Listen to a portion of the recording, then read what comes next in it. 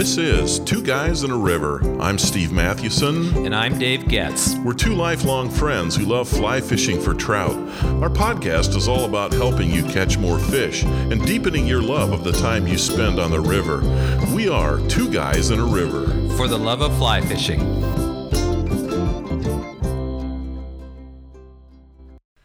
Ernest Hemingway was a literary giant. He won both the Nobel Prize for Literature and the Pulitzer Prize during his lifetime. He loved the outdoors and he loved adventure. His experiences as a fisherman and sometimes fly fisher and a big game hunter provided the grist for a lot of his short stories and his books. But he was also a tortured soul who bore unseen emotional scars. Today we're going to broaden our topic a bit from fly fishing to talk about Ernest Hemingway, the great outdoors, and the quest for the good life. What we want to examine is the connection between the great outdoors and the quest for the good life. To what extent does the former, the great outdoors, give us the latter, the good life? And we've chosen Ernest Hemingway because he's really a window into this question. Yes, I think using Hemingway is great because I think he was a pioneer in many ways of the outdoors. And so he's a hook. He's a reason to get into this topic, which I think is a really interesting topic as we think about our lives and our relationship to what we love, our passion, which is fly fishing. So Dave, let's start with what we love about Hemingway. Some listeners may not be as familiar with him. Maybe they were forced to read something by Hemingway in high school, and that's been it. But what is it that intrigues us about him? Well, as you already noted, as we talked just briefly, that he did popularize the outdoor life, I think, because his writing, certainly the book The Old Man and the Sea, and think about Ernest Hemingway, we think about almost a playboy. He was really, in a sense, 20 years prior to Lee Wolf. I mean, Hemingway started writing in the 20s and then, in the early 30s, and he was doing a lot of this outdoor stuff way before the advent of people like Lee Wolf, who popularized, fly fishing. But the fishing stories in his early short stories, the Nick Adams stories, his upland game in Idaho and his fishing on the sea, he really is a dominant American figure, outdoors figure, and as literary figure in the 20th century. So what do you love about him? Well, his writing is amazing. I mean, he was trained as a journalist, never went to college, but he Kansas City Star. Right, he started out as a cub reporter, writing for the Kansas City Star, and so because of that, he wrote in these short declarative sentences. And I like to think that his writing had six-pack abs. There was just no fat. It was mean and lean. And I remember somebody saying about Carl Sandburg something that I think applies to Hemingway, and that is that he wrote with a healthy distrust of adjectives and adverbs. Others would write that a big trout swam quickly upstream. Hemingway, I just looked back the other day, I just kind of scrolled through some of the Nick Adams stories, and he talks about how a big trout shot upstream and then tightened facing the current. Well, wow, that's just economical, isn't it? But he's using those words that really, they're just bursting with life. He really innovated in that sense with his writing. Very sparse. And if you look at his writing, in fact, if you look at one of the best opening statements, I think it's runs almost a full paragraph, or best opening lines of a book is his Farewell to Arms. And if you look and read that, he has created this unbelievable image in your mind, and he's done it with words that have one syllable. Yeah, and maybe that's why there's a classic fly fishing book that I'm not going to mention because I have no intention of disparaging the author, but people have raved about it for years, and I think both you and I we're going to read it last year, and I started it, and I can't get through this. Yeah, just all this flowery prose and adjectives and adverbs. Over-the-top descriptions. Yeah, exactly. It's like, wow, Hemingway has ruined me. He has. Yeah. Well, you can always tell a nascent writer or newbie writer because they always want to tell you, I'm writing. Yeah. And so they use all this language and stuff. But the real sophisticated writers are understated and they really subtle. are. And Hemingway was the master. He pioneered that whole method. He was. So what are your favorite short stories, or one of them? Well, I would say of all of them, and I love his short stories. In fact, I would say that Hemingway was probably, outside of Old Man and the Sea and Farewell to Arms, his short stories were really great. My favorite was The Short Happy Life of Francis Macomber. And it's in one of his short story collections, and it's really about a safari, and it's about a really rich man and his really beautiful wife. And the story ends with his wife shooting this charging buffalo that is about to gore her husband, but instead of shooting the buffalo, she ends up shooting her husband in the head. Yikes. And so, Whoa. and one of the great lines in this short story was, and she was too beautiful for him to divorce, and he was too rich for her to leave. Oh, wow. And so you just see this toxic resentment between the two of them, and she starts like hitting on the guide, and it's classic Hemingway, right? This unbelievable dysfunction. Wow. But it is one of the best short stories ever. I love that story, The Short Happy Life of Francis Macomber. I've not read that. How about you? Wow. I'd have to say Big Two-Hearted River. That was a Nick Adams story. Actually, that is a great story. I first read that in high school. We had to read it, and I was kind of annoyed with my teacher because I thought, she's trying to read too much out of it. It's just a cool story, but she was right, and I learned that later. But yeah, that's a very poignant, moving story. He comes back from the war, and of course, that Hemingway is kind of talking about himself in that story. So, favorite book? You have to say, at least I have to say, The Old Man and the Sea. Yeah, I know we all had to read that in high school, but in my 30s, I went on a couple years where I read everything that he wrote, and I read a lot of the short stories. I wouldn't say everything he wrote. I would say maybe 70% of what Hemingway wrote. But the book I actually liked the most may have been James Mello's biography of him. Yeah.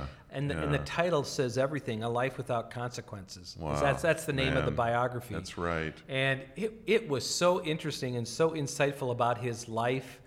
And one of the great lines in that book that James Mello came up was this: Ernest Hemingway would always give a man a helping hand who was on a ledge a little bit higher up than he was.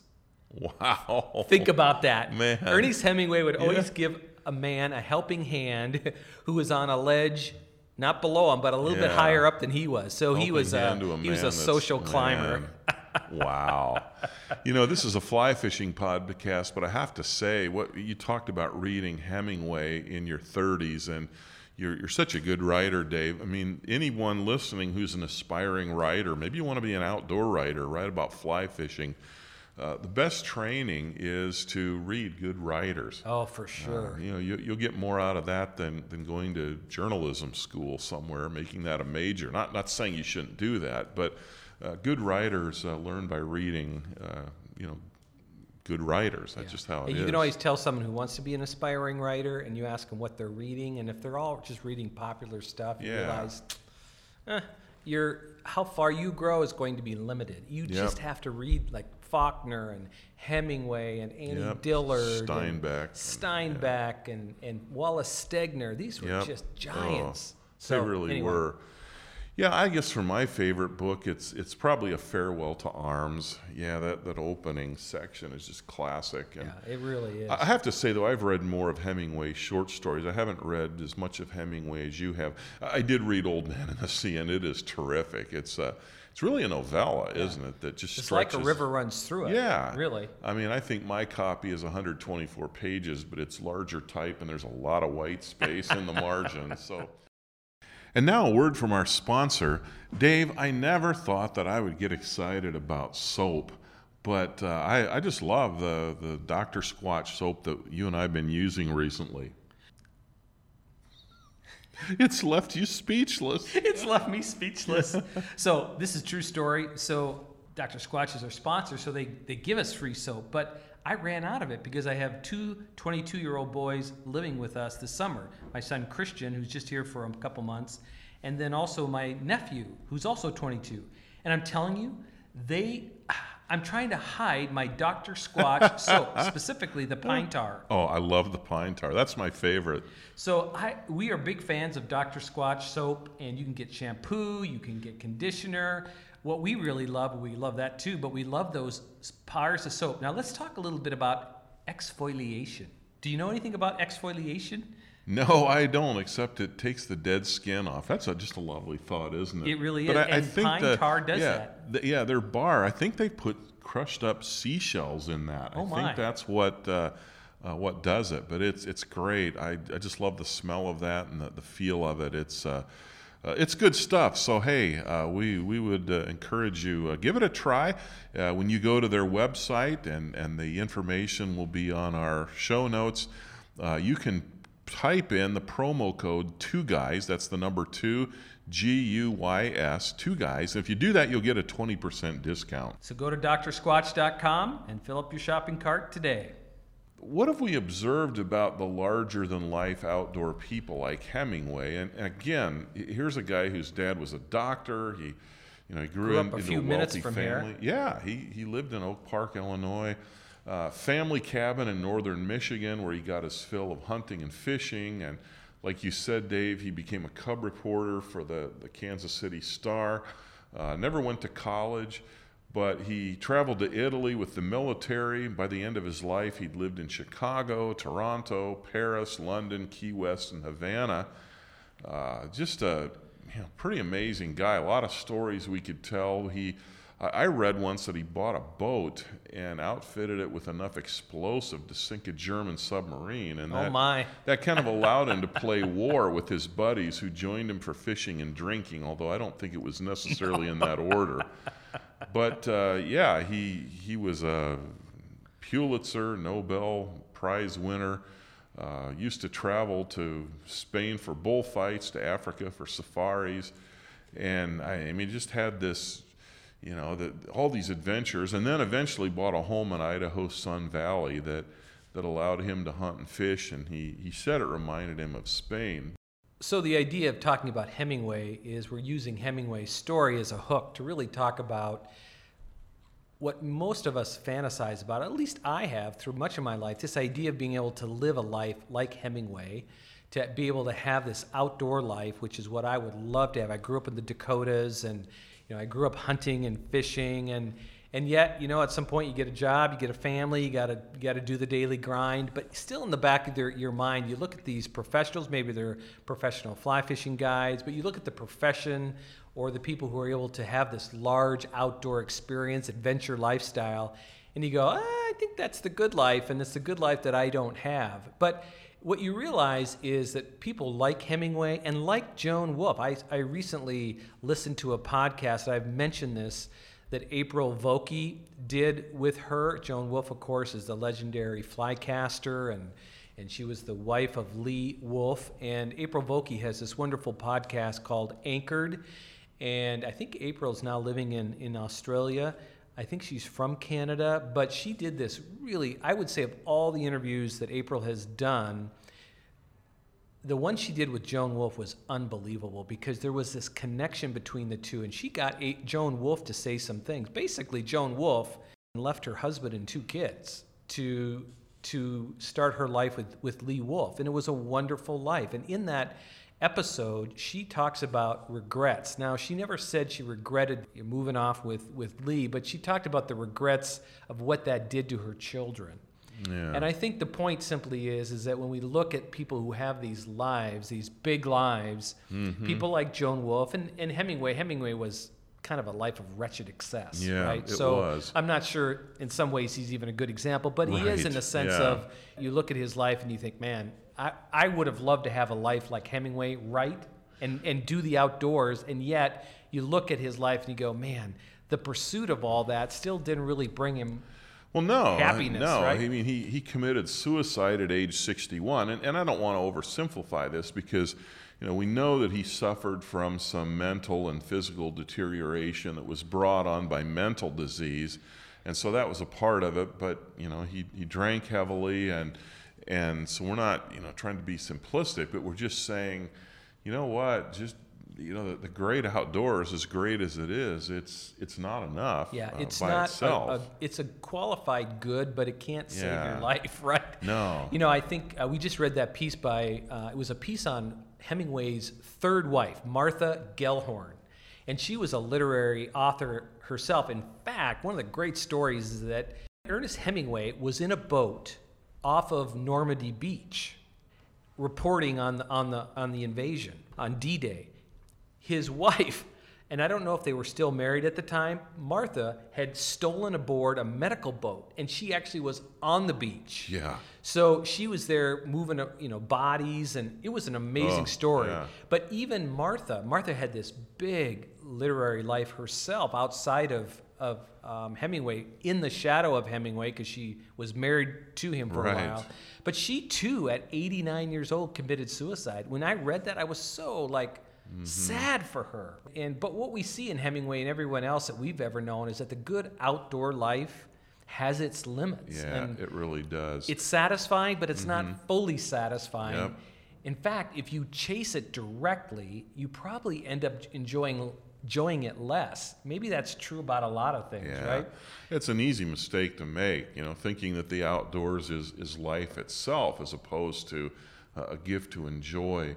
So how do you view the outdoors, Dave? Well, I think we may have alluded to this, but every chance I get to be in the outdoors is a gift. I'm at the age where I think I know what I want to be when I grow up. Yeah, I still think some days it's 100% fly fishing and hunting if I could do it. But, you know, I know that that's not true anymore. I recently read a piece by Richard Branson. It was an interview with Richard Branson, the great entrepreneur who started Virgin and Virgin Airlines and Virgin Records. But he talked about these guys, these entrepreneurs who had created companies, sold them, made a lot of money, and then are completely miserable. And it's kind of the same thing, right? You think this dream of running your business, that you're going to flip it, make a lot of money, you can live the good life. As I think about all this, I think, so what's the proper view of the outdoors, right? So how should we think about that? Well, I know I'm really at peace with even having moved from Montana back to the Chicago area. If the outdoors was everything, I never would have left there. But there's other parts of life, and I do still, I'm very well aware of how life-giving the outdoors is, and I'm looking forward to a trip that I'll take in about a week after recording this podcast. Probably at the time people are listening, I'll be in Montana with my family and fishing up in the mountains south. Without me. I know, but hey, we'll make it up. We're going to get back out there this fall. Yep, we've got this but- fall we're going to head out. Yeah, but it really is. It's a life-giving. The outdoors really is life-giving without being that sole source of life. You know, there's more to it than that. What do you think? Well, I'm just so grateful that I grew up in the outdoors, like I Yes. did in North Dakota. And in junior high, I had a horse called Trigger. And we kept the horse just outside of Bismarck, which is the capital of North Dakota. So I had to ride my bike probably 2-3 miles to the edge of town where there was a pasture. But I would just remember after school, I'd take my bike, go out there, I'd feed my horse. We had some oats that we would feed, I think it was oats and molasses, this mix that we would have to feed my horse. And then I'd go out and I'd shoot gophers with a BB gun, or I'd trap them, and just all these things in the outdoors that were such a gift. The one thing I wish I could give younger fly fishers and people who are coming up now is the experience of being on the rivers without the crowd. Yeah. You know what I'm saying? Yep. We have that memory, and I wish people going out now could realize what it's like to be the only person who's probably fly fished that thing in weeks and days. But now you go out and there's always people up and down the trail. It's just different. It's not bad, but it's just different. It so is. I'm just so grateful for the chance I had and to grow up there. The other thing we were talking about what the outdoors really gives us, which is kind of like a collateral. It's not the thing itself that gives us joy. It does, like going out and fly fishing is wonderful, but it's all the memories that we have to talk about later. It right? is. It is. Is that not like the best part of the outdoors? Is the stories we tell? Oh, it is, and that's why we love sitting here. I mean, I look forward to Fridays, it's my day off, and Dave takes a day off, and we get together and so much of this podcast is yeah, all about that, right? That's right. I mean, that's why we started it. Yeah, we talk about some of our experiences and memories, and those do bring joy. I'm thankful for those, and yeah, I feel far richer for those, and yeah, we want to get out and continue to enjoy the outdoors, but those memories are huge. They are. I also think when you're actually in the outdoors, it's sometimes very difficult to live in the moment.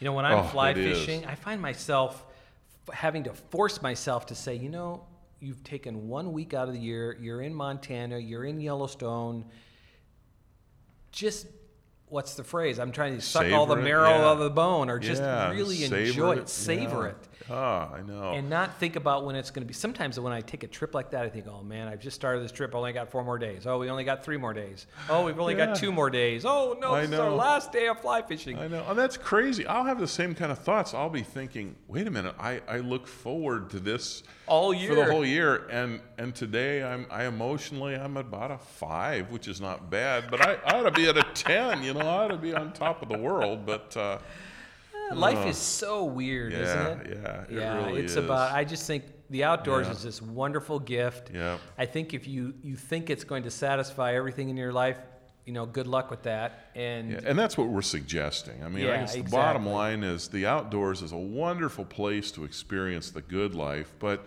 it's not everything. It doesn't solve life's bigger problems. And there's this phrase that I heard from a coach that I had for my business early on.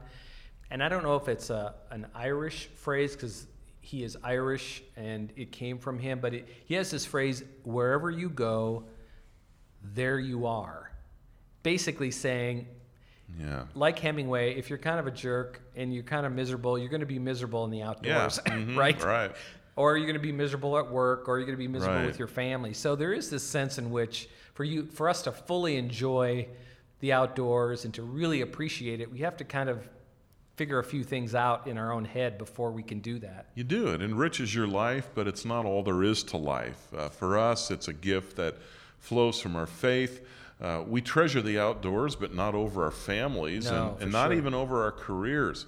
But we'd be far poorer without the privilege of casting a fly on the water, that's for sure. But we'd be destitute if all we had was fly fishing. Yes, we would. Right? Wow. Certainly the way you fly fish, my friend. Oh, just had to get that in there. That just hurts. Well, although we could teach it, because it's always, you don't have to be a great fly fisher to teach fly fishing. No, you don't. No, that's right. Those who can't teach, isn't that the line? Oh, man, I think it is. Well, here's a great comment by Lane in our podcast on Mysteries of the Fly Fishing Universe, Part 2. His comment on that podcast kind of ties into what we've been talking about today. This is what Lane writes. Lane says, "Here is my take on the greatest mystery in fly fishing. Why do we spend so much money and time to travel to distant places to fish at the expense of, rather than in addition to, great water near our homes?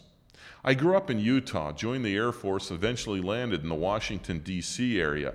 I hung out at the local fly shop and got away to fish for trout every chance I could. Finally, one of the fly shop workers on Icon named Grizzly Lambert." Wow, you gotta love that name. That's Grizzly awesome. Lambert. He threw his hands up in the air and asked, "Why don't you dance with the one that brought you?"